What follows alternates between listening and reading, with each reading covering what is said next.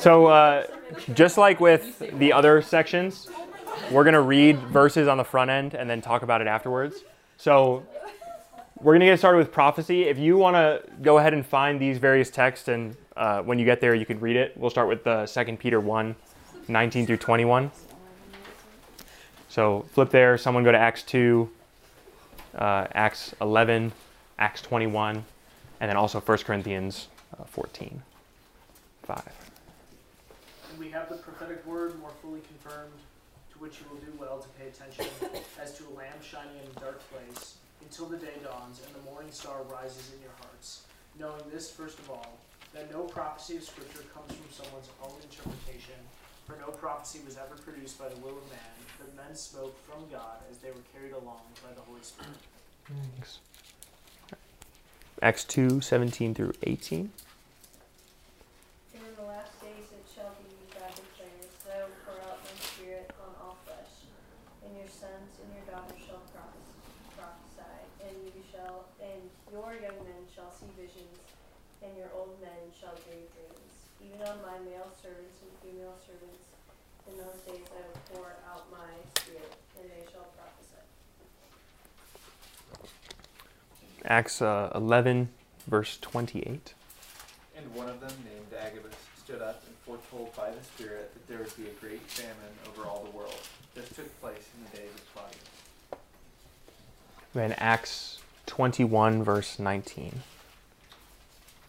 After greeting them, he related one by one the things that God had done among the Gentiles through his ministry. Okay, I need to check that one. Maybe, I don't know. Maybe I wrote it down wrong. They heard it, they glorified God, and they said to him, "You see, brother, how many thousands there are among the Jews of those who have believed. They are zealous for law." I'll have to check that one. Go to 1 Corinthians 14, verse 5. I'll find whatever I was supposed to say there. Now I want you all to speak in tongues, but even more to prophesy. The one who prophesies is greater than the one who speaks in tongues, unless someone interprets, so that the church may be built up. Thank you. And then I'm going to read what I was supposed to write down for Acts 21. It starts in verse 10, and I'll just read that section.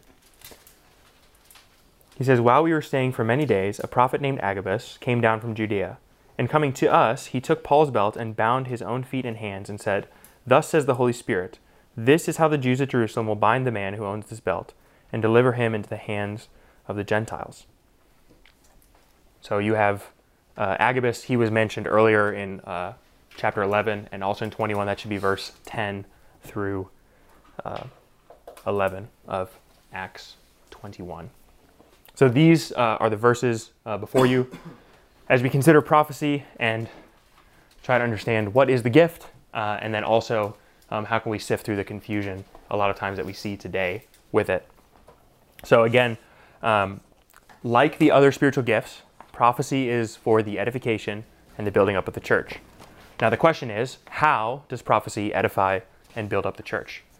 If you look at the verses we've already read, which I don't mention here, but you know the ones we've read about prophecy and listing out all those gifts, Paul's argument between tongues and prophecy is that prophecy is more edifying to the church than tongues is. Now the question is, why is prophecy more edifying than tongues? And according to Paul, it's because when people hear prophecy, they are edified and they are built up and they are made more mature as believers. So Paul's what he's saying is, if the goal of the believer is to be mature, if the goal of the church is to build mature believers, then prophecy is better for that than tongues is. So then the question becomes, what do we mean when we say prophecy? And defining this is very important, because just like with apostle, that term can be used in the sense of someone who occupies a position of authority in the church, and it can also be used of a verb or a function that someone performs within the church. So with apostle, you can be sent out as an apostle just to minister to somebody, but you can also be the apostle referred to as, Peter, James, John, Paul, those people who are apostles. Prophecy is very similar.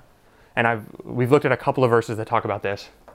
The key one, the one you might want to have, let's say, page 2 in your Bible, is the 2 Peter verse. I listed that one first. So if you're not there, I would encourage you to turn there. But as you're turning, I'm going to reference in Acts 11 and in Acts 21, we see a man named Agabus who's considered a prophet of the church. And Agabus, not once but twice in Acts, gives prophecies, both of which are true and valid and occur as he spoke them. So we have Agabus, who's considered a prophet in the sense that he can foretell the future.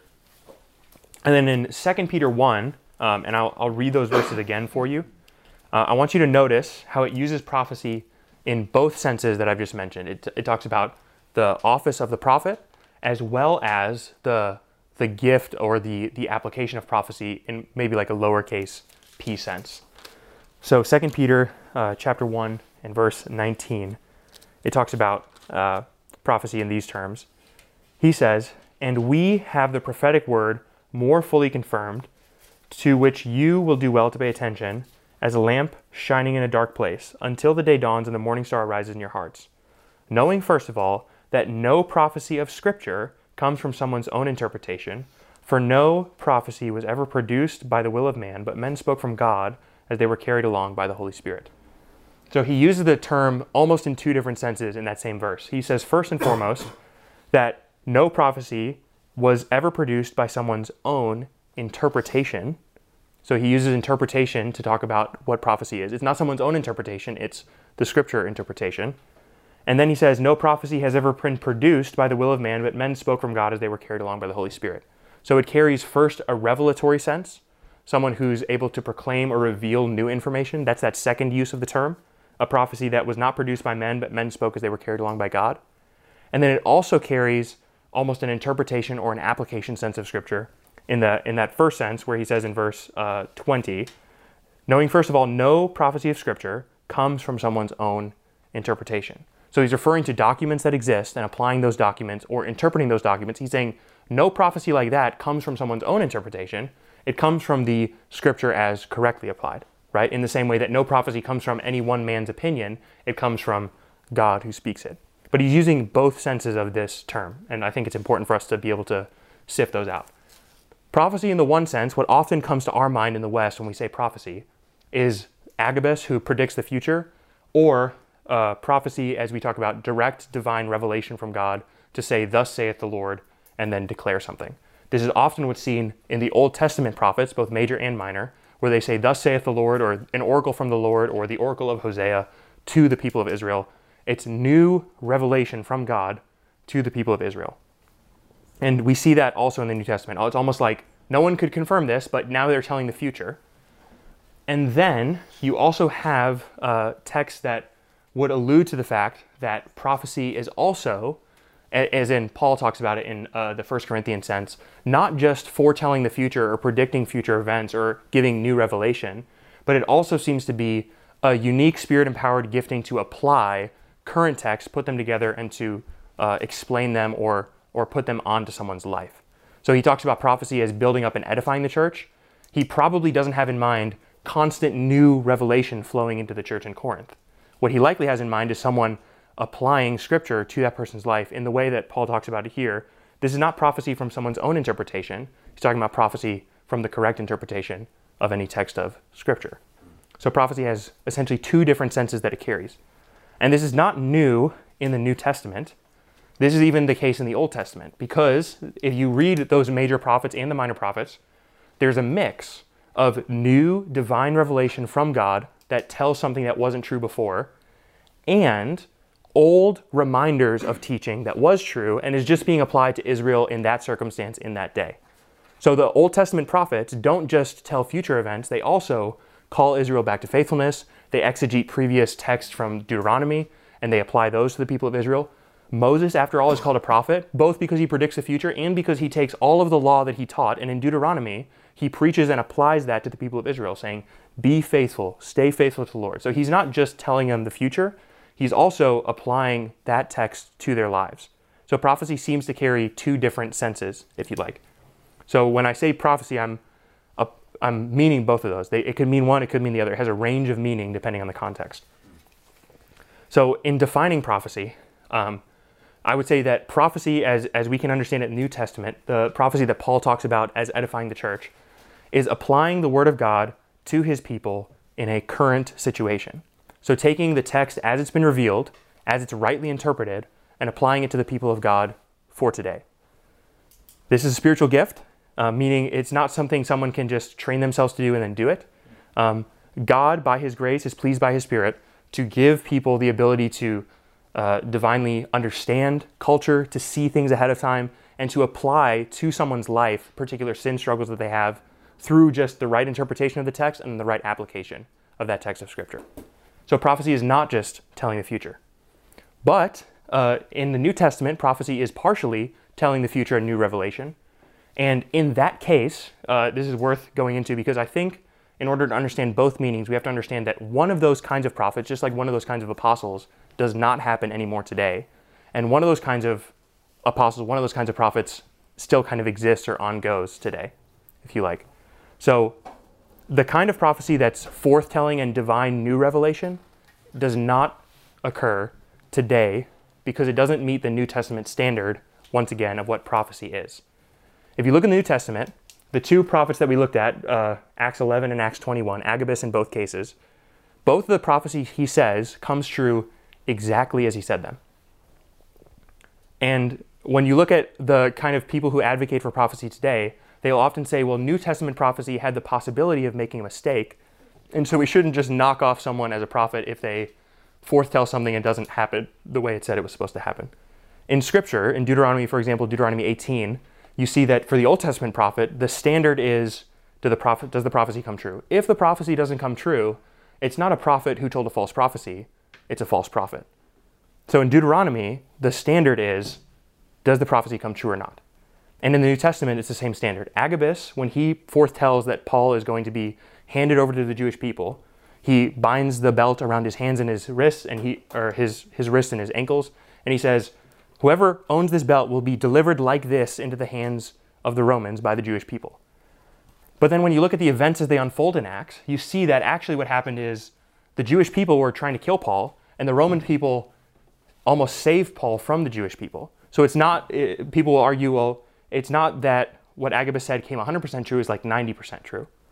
But if you look at Paul's account of what happened at those events, he says, I was delivered to the Romans by the Jewish people, at the hands of the Jewish people. So in Paul confirms essentially Agabus' prophecy as being totally accurate.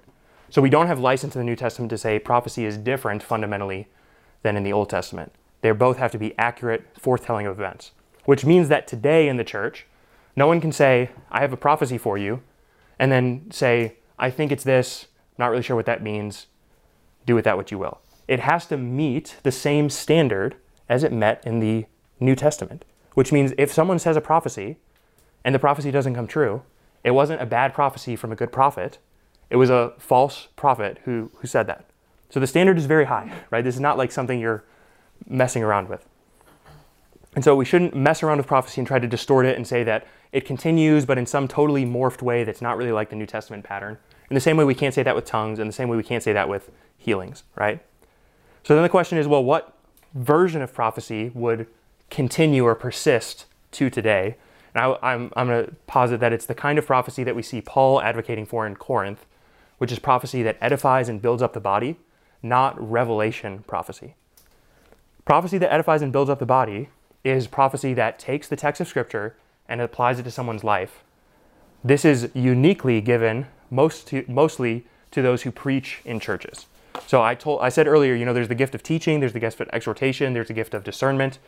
All of those are things that someone who's not a pastor could do in non-pastoral situations, right? They can meet with someone, you can exhort someone, just as a disciple of Christ, you can do that. But the gift of prophecy is the kind of thing that Paul says to Timothy. He says, with the laying on of hands and the giving of prophecy to you, I guard you to entrust this gift, to exhort your people, to reprove, and to rebuke them. And how could Timothy, for a whole congregation, be able to take the text and apply it in a new, fresh way to their lives on a regular basis, if not by the Holy Spirit's gift, to give Timothy the ability to apply that text in a way that he would otherwise not be able to apply it? This is prophecy in Scripture. That kind of prophecy is not just someone taking the text and rightly exegeting it and then writing a commentary about it. It's someone who can take the text and apply it to someone's life in a way that's new, that's rebuking, that's encouraging, and that's something that person that pastor or teacher could not possibly have known that they were going to be able to do something like that. Because it's not like they had insight into everyone's life and then all of a sudden they're applying things. They're applying the text just as they see it, and by God's grace through his Spirit, it's landing for people in a way that is totally fresh and totally life-giving, right? It's God's grace to the person. And I think understanding prophecy in that way is helpful because on the one hand, it explains for us why there are so many people who seem to be doctrinally sound teachers, but not necessarily gifted preachers of the church. And so as a church, it's not edifying for us to say, take a person who's not gifted to preach and put them in a pulpit just because they are able to explain things well. That might mean that they're gifted as a teacher of the church, but that might not mean that they're gifted as a preacher or a prophet for the church. And if someone's not gifted for that and you put them in that role, you're putting them in a place where their gifting doesn't give them ability to go. And then what you're saying is you're setting them up to fail. In the same way that someone doesn't have the gift of mercy and you send them all to the hospital visits and you expect them to not get burnt out. They're going to burn out if you do something that's against their natural ability and their gifting. So in all cases, we have to very carefully discern who's actually gifted with this kind of gifting. And in the church today, if you look at the statistics, the people who enter pastoral ministry to preach on a regular basis, the vast majority of them end up quitting or leaving the office before they actually retire from their ministry. And that's because the gifts of prophecy are the most coveted in the church. They're the ones that most people want to do. If they like the Bible, they think this is the natural place to go use that.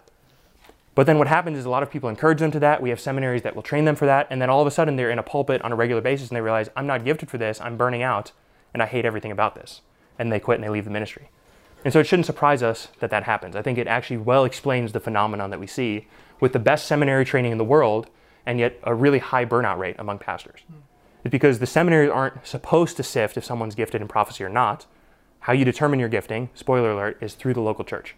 So no seminary can train someone to be a prophet. No seminary can give someone the gift of prophecy.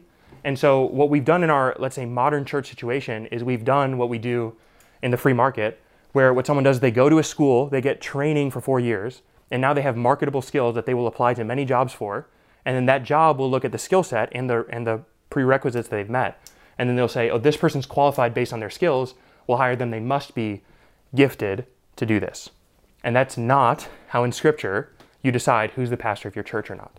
In Scripture, the calling is from the church to the pastor, and then there's the laying on of hands and the impartation of the gift so that that person can actually run the race faithfully.